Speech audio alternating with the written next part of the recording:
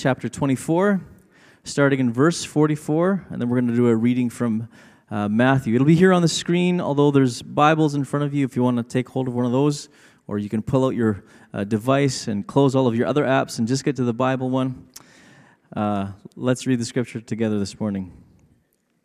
Starting in verse 44 of Luke 24, he said to them, "This is what I told you while I was still with you. Everything must be fulfilled that is written about me in the law of Moses, the prophets, and the Psalms." Then he opened their minds so they could understand the scriptures. He told them, "This is what is written. The Messiah will suffer and rise from the dead on the third day, and repentance for the forgiveness of sins will be preached in his name to all nations, beginning at Jerusalem. You are witnesses of these things. I'm going to send you what my Father has promised, but stay in the city until you have been clothed with power from on high." And our next reading is from Matthew 28, starting in verse 16. I'm going through to verse 20. Then the 11 disciples went to Galilee, to the mountain where Jesus had told them to go. When they saw him, they worshipped him, but some doubted. Then Jesus came to them and said, "All authority in heaven and on earth has been given to me. Therefore go and make disciples of all nations, baptizing them in the name of the Father and of the Son and of the Holy Spirit, and teaching them to obey everything I have commanded you.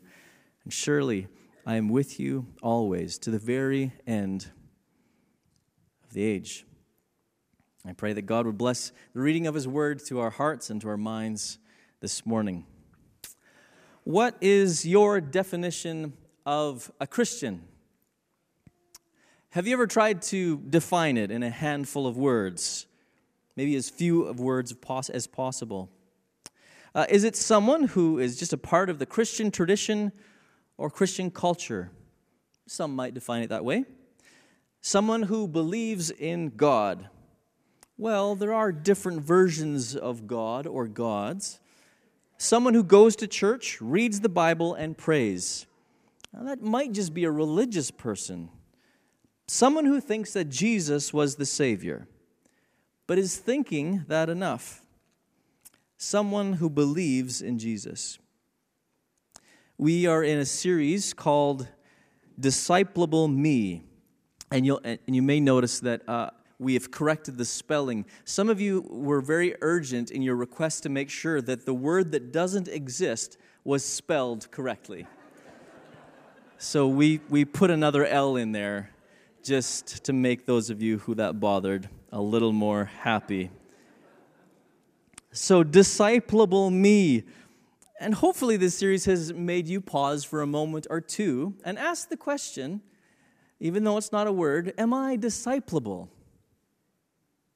See, we're trying to help you understand that a Christian is a disciple of Jesus. When Jesus invited him or people to follow him, he wasn't talking about Facebook or Instagram. To follow him was enrollment into the way of Jesus. It is to know him, to know what he taught, and to obey him. There's lots of different ways that we can be obedient to the teaching of Jesus. But here are 5 targets or 5 marks we hope you will find helpful as you plot out your discipleship journey. So here's what we have talked about so far. Disciples gather. You know, we've talked about this before. We talked about celebrating big. Hint, most of the answers are on the wall. We've talked about they gather. We want you to join the family of God that Jesus started, where you can gather together, worship him, and be aligned with his truth. Disciples group. That's an active thing. They group. You know, we want people to connect small, learn the teachings of Jesus, but be in relationship where you can spiritually care for other people, where you can be cared for. Disciples grow, or they walk with Jesus, learning the teachings of Jesus and obeying them. We talked about the importance of not just hearing the word, but being people who do the word, hear and do. Disciples also give. They share the work. They understand the unique part that they can play in God's kingdom. for the benefit of the church as well as the rest of the world. Now this week, we're talking about our final G word, which is to go. Disciples go. Or how we've said it before, we engage in mission. That is to answer the call of Jesus to go and make disciples of all nations, to incarnate the gospel in our homes, neighborhoods, workplaces, and wherever else Jesus might take us. Okay, here are the 3 points for this sermon. We are supposed to go, baptize, and teach. But before we can get to those 3 points, I'm going to sneak 2 more points in at the very beginning, kind of as prerequisites to the other 3 points that we're going to get to. So first we're going to get to the Matthew passage, but first we're going to look at the passage we read from Luke. So we're supposed to go, baptize, and teach, but first we need to let Jesus open the Scriptures for us. And we need to be filled with the Holy Spirit. See, before you go into all of the earth, signing other people up for Christianity and discipling them, you'd better do a little research so that you know what you're signing them up for, so that you know what you signed up for. So you're not going to get very far as a disciple, let alone as a disciple maker, if you don't know the Scriptures. It's not even actually enough to know the Scriptures. We also need Jesus to open our mind to understand them.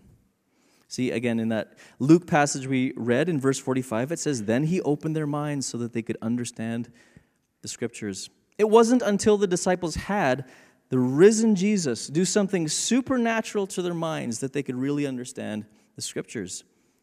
This group was well acquainted with the Scriptures, in fact, but they were missing the focal point. That's why the Jews were so confused about what the Messiah would look like. There was many different groups that all said the Messiah was going to be something uniquely different. And it was all there, but they couldn't imagine one person being all that was said about the Messiah. And then along comes Jesus. But once they had their eyes on the risen Jesus, the Scriptures became alive. And I believe we need to have that same focal point. There's lots of ways to get deeper into the Word. Apps on your phone, join a life group, listen to podcasts, watch videos on Right Now Media, go to Bible school. Just take a class at a Bible school. And in fact, we encourage you to do all of those things. But focus on Jesus, the risen Jesus, and let Him guide you through the Scriptures. Now, Steve alluded to this earlier, and I had thoughts about this earlier as well. Perhaps some weeks you come to church with barely the will to carry on. Perhaps that's you today. You feel defeated, weak, worn out, as if all your strength is gone. And then the preacher dares to stand up and tell you that you're not doing enough. Get out there, be a change agent, meet new people, talk publicly about your faith, learn a new language, move to a different country, be a recruiter for Christianity. Maybe some of you are that eager. God bless you. But maybe some of you are more like me, and leaving the house doesn't seem like a good idea most days. It's too dangerous or scary, emotionally costly. Remember, we talked about this earlier in our series as well. Remember that Jesus says that His yoke is easy and His burden is light. There is a cost. But Jesus often said His kingdom was like something where there was a cost, but in comparison to what can be attained, it is nothing. Like the man who in his joy went and sold everything he had so that he could buy the field that held the great treasure. That's in Matthew chapter 13, if you'd like to look it up later. If you feel like you're barely hanging on, stick with us. This message is for you, not just the spiritual elites.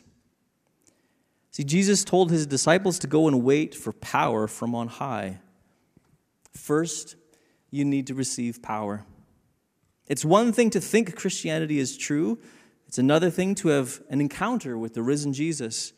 And it's still another thing to be filled with the Holy Spirit so that you can be witnesses to the ends of the earth. Jesus said, "Stay in the city until you have been clothed with power from on high." I kind of like the way that that's said, clothed with power. Have you ever had one of those dreams where you go to school or work naked? In most cases, leaving the house naked isn't a good idea. It's a good idea to be clothed. I think most people would agree with that. But how many of you have been walking around spiritually naked, showing up at work without first being clothed in power, heading out to your kids' sports games without first putting on Christ, His character and power through the Holy Spirit? If you feel like your Christian life hasn't been going very well, it's been a little bit tough lately, or maybe evangelism isn't going very well, maybe it's because you're trying to do it spiritually naked. You need to be clothed with power from on high. We must wait on the Holy Spirit. Here at Hillcrest, we have three strategies, three strategic anchors that we think will make us successful over time. The first one is we think we should pursue excellence and relevance in programs and communication. That means we want to run really great programs for our kids and for our student ministries. We also believe that we're supposed to work hard to communicate as best we can God's truth in clear and relevant ways. We believe we need to have a clear discipleship pathway. We want both new disciples, new believers, and mature disciples to know what their next step is on their spiritual journey. The third one is total dependence on the Holy Spirit. We want to start everything we do by waiting on the Holy Spirit. Did you know that Alpha has some really great Holy Spirit sessions? In fact, a huge chunk of Alpha is talking about the Holy Spirit. If you want to know more or experience more of the Holy Spirit, you should try Alpha. It'll be coming again here in the new year. One of the things that they say in those sessions is that being filled is something that you need to do continually. Be filled and continue to be filled. At the end of our service, if you want to be filled with the Holy Spirit, we will pray for you. You can just come forward, tell the prayer teams, I'd like to be filled with the Holy Spirit so that I can be a witness for Jesus, and they will pray for you. Okay, so our prerequisites to the 3 points that will be coming in the sermon, my 3-point sermon. Let Jesus take you through the Scriptures and be filled with the Holy Spirit. Okay, now that that's out of the way, we can start into the sermon. Typical preacher. Okay, so go, baptize, and teach. A few comments about going. Or again, in our discipleship pathway, we've talked about this as engaging in mission. When I hear engage in mission, I kind of default to going means on a plane and heading overseas, or getting on a starship and going where no man has gone before. Star Trek, anyone? No, mostly Star Wars people here? Okay. But I think, I often think of a grand gesture, and for some, that's what it should mean. But for many of us, I think it starts much smaller. So a few comments on go. When you go, think go first, maybe. Take the initiative. Go first in offering eye contact or a smile to a stranger.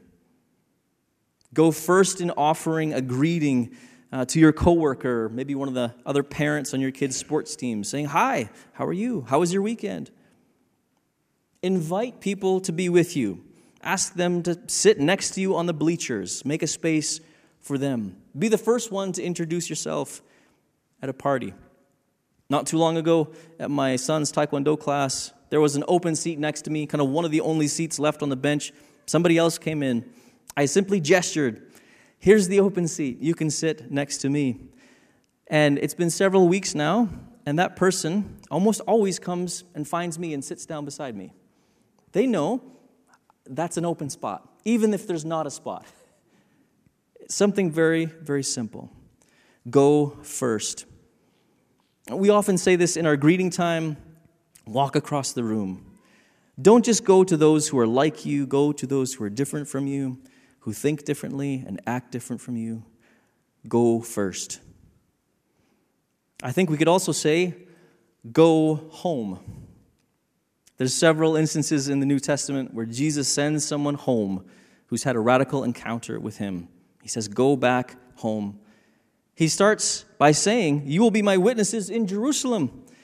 That's where they all lived. If you're ready to be obedient to Jesus' command to go, start with your family. Start with your close friends. Start with your coworkers. Start with your immediate sphere of influence. We need people to go cross-culturally and far and wide, but most of us need to start right at home.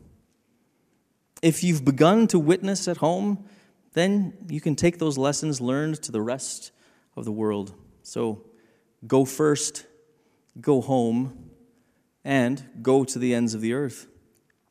Did you know that many of the early Christians believed that Jesus was coming back within their lifetime? Because of this, they were on a real hurry up to reach every nation that they knew about. They wanted to get to the farthest points on the map. I'm sure they could have never really imagined how big the mission was. We live in a time and a place where it seems like new people groups are forming all of the time. Not in the sense that nations and borders are constantly changing. There's some of that. But in the sense that subcultures within nations are evolving and changing and multiplying all the time. That even happens as one generation passes things on to the next. I think the nations has a central part in the mission, but we must reach all of the people groups within those nations, including our own. I heard a missiologist say it this way: a waffle iron often makes 4 waffles. You kind of put all the stuff in, you clamp the thing down, and out it comes, and you can kind of break it into 4 waffles. I mean, most of us would just eat all 4 waffles anyways, but you can break them up if you're sharing. You can break them up that way. But the missiologist said this: but when you're having waffles, you don't want to have, or you want to have all of the whipped cream and all of the syrup and all of the other toppings that you would put on it get into every divot in the waffle. That's like the people groups within a nation. Every nation, every subculture, every neighborhood, every club, every family, every sphere, every cross-section of humanity. And if we're going to get that done, it's going to take every single one of us, every single disciple of Jesus. So, first point, go. And baptize. Now, baptism is kind of many things all at once, and we can't really touch on it all right now. But here's a few things that baptism is. Baptism is identifying with Jesus' death, burial, and resurrection. It's a sign of kingdom citizenship in the kingdom of heaven. It's a testimony. It is leaving slavery, passing through the waters of the Red Sea, beginning again as a new nation, while all of your enemy pursuers drowned in the depths. Peter said it, in some sense, is like entering the realm of the dead through the waters of baptism, mocking the Lord of the dead and all of evil, and rising anew into the new life that Jesus invites us to. Baptism is perhaps the most important marker for us as a church as to whether or not we're on track in making disciples who make disciples.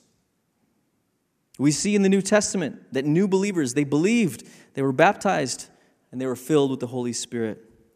And Jesus commands that we go baptizing.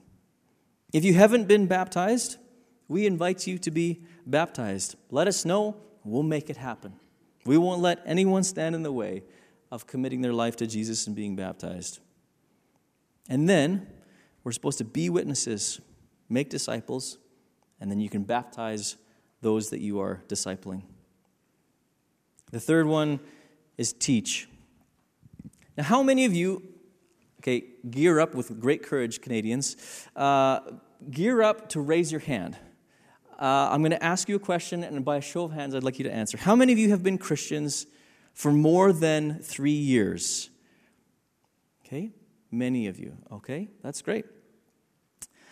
Jesus' disciples had 3 years with Jesus, and then they graduated. They hardly knew what degree they were studying for sometimes. Most of them had terrible marks, and it seems like most of them failed the final exam. Peter. And though they were dismayed by the death of Jesus, an encounter with the resurrected Jesus changed everything for them. Jesus, even let Peter rewrite the exam. Jesus opened the scriptures to them. They were filled with the Spirit, and they went on to start a movement that not only continues to this day, but will never end. Jesus said that the gates of hell would not stand against the progress of his kingdom. Perhaps you don't have the gift of teaching. That's okay. Not everyone has the gift of evangelism, but we're all supposed to share our faith with others. Not everyone has the gift of prophecy, but every Christian should be willing and eager to share the words of God that they find in the Scripture with other people. You might not all have the gift of generosity, but everyone should share with those who are in need. In fact, if you can't immediately identify someone that you could be discipling in your life, from the connections that you already have, you should sign up for kids ministry or for student ministry. You should book off the week of Mega Sports Camp for next year. Volunteer at Joe's Place. Sign up to be a part of the Alpha team. Become a life group leader or co-leader. Another thought here. How long did Jesus disciple the 12 before they became believers? I don't think that you should count out your neighbor or coworker who isn't a Christian yet. They might be your disciple. If you don't know where to start with discipling, try Alpha. Alpha is the first letter of the Greek alphabet, and it means to be the starting place. We talk about who Jesus is, why did Jesus die, how to have faith. That all happens within the first few weeks. Again, I mentioned Alpha will be running again in the new year. And if you need to, you should be signing up to participate with us this year. Now, not just teach, but teach to obey. This is perhaps the greatest error in many churches in the Western world. We like to know stuff, but we don't do it. I have learned, and I know lots about nutrition. Not every day is a victory. Do you have the same experience? Right, what about fitness? Most of us know how to do a burpee, but it's been a while. I think we just tend to like to know lots about things, but don't actually put it into practice. That's why we make great effort here at Hillcrest to constantly be recommending tools, resources, groups, events, and other support. We're not here just to dispense Christian teaching. Quite honestly, there's way better teachers out there than us. If you just want to be wowed by teachers, there's other great options out there. But we're here to help you obey. If you want to go through our discipleship pathway assessment online, we'll remind you about it and what you hope to accomplish each year. If you fill it out with your life group leader, your leader will ask you about it and encourage you to keep at it, to keep going, to keep taking your next step. We need to not just know the teaching, but be obedient to it. And we need to teach others not to just know the information, but to obey. As we head towards the end of this message, I'll invite the worship team to come on back. Perhaps you are not a Christian. You were maybe invited by a friend or a family member, or you just happened to pop in to try to see what Christianity is all about. And you've been thinking, boy, I wish I picked a different Sunday. Maybe you're searching for meaning and purpose. Maybe you're in a desperate situation and think God is the only one who can help. See, Jesus came offering eternal, abundant life in all of its fullness. He came to rescue us from our sin and shame, to conquer death, to give us new life. And He's inviting you to put your faith in Him today. He died so that we could live. And if you would like to be a disciple of Jesus, to know Him, to know what He teaches, and to obey Him, you can pray this very simple prayer with me. Heavenly Father, thank you that you sent Jesus to die on the cross for my sin. I put my trust in Jesus as my Lord and Savior. Help me live a life that honors you by the power of the Holy Spirit. We want to encourage you to take your next step, to be mindful of how you can grow in each one of these categories. When it comes to celebrating big, be a part of what we do on Sunday mornings. If that's a baby step for you, just make it more consistent to be here, where we encourage you to do that. For those of you who this is kind of just a part of your natural rhythms, we encourage you to be on the lookout for other people who would be blessed by being here and gathering with us. Would you invite someone to come with you to church? Disciples group, be in relationships where you can be spiritually cared for and where you can play a part in caring for someone else. Some of you need to make more stronger connections with other people here at Hillcrest so that you can grow. Disciples grow, learn the teachings of Jesus and obey them. Dig into the Word. Take baby steps in learning how to read the Bible, how to pray. We encourage you to do that. We went through Hearing God, a series last year. I encourage you to find that on YouTube and go through that. There's tons of resources that can go along with that.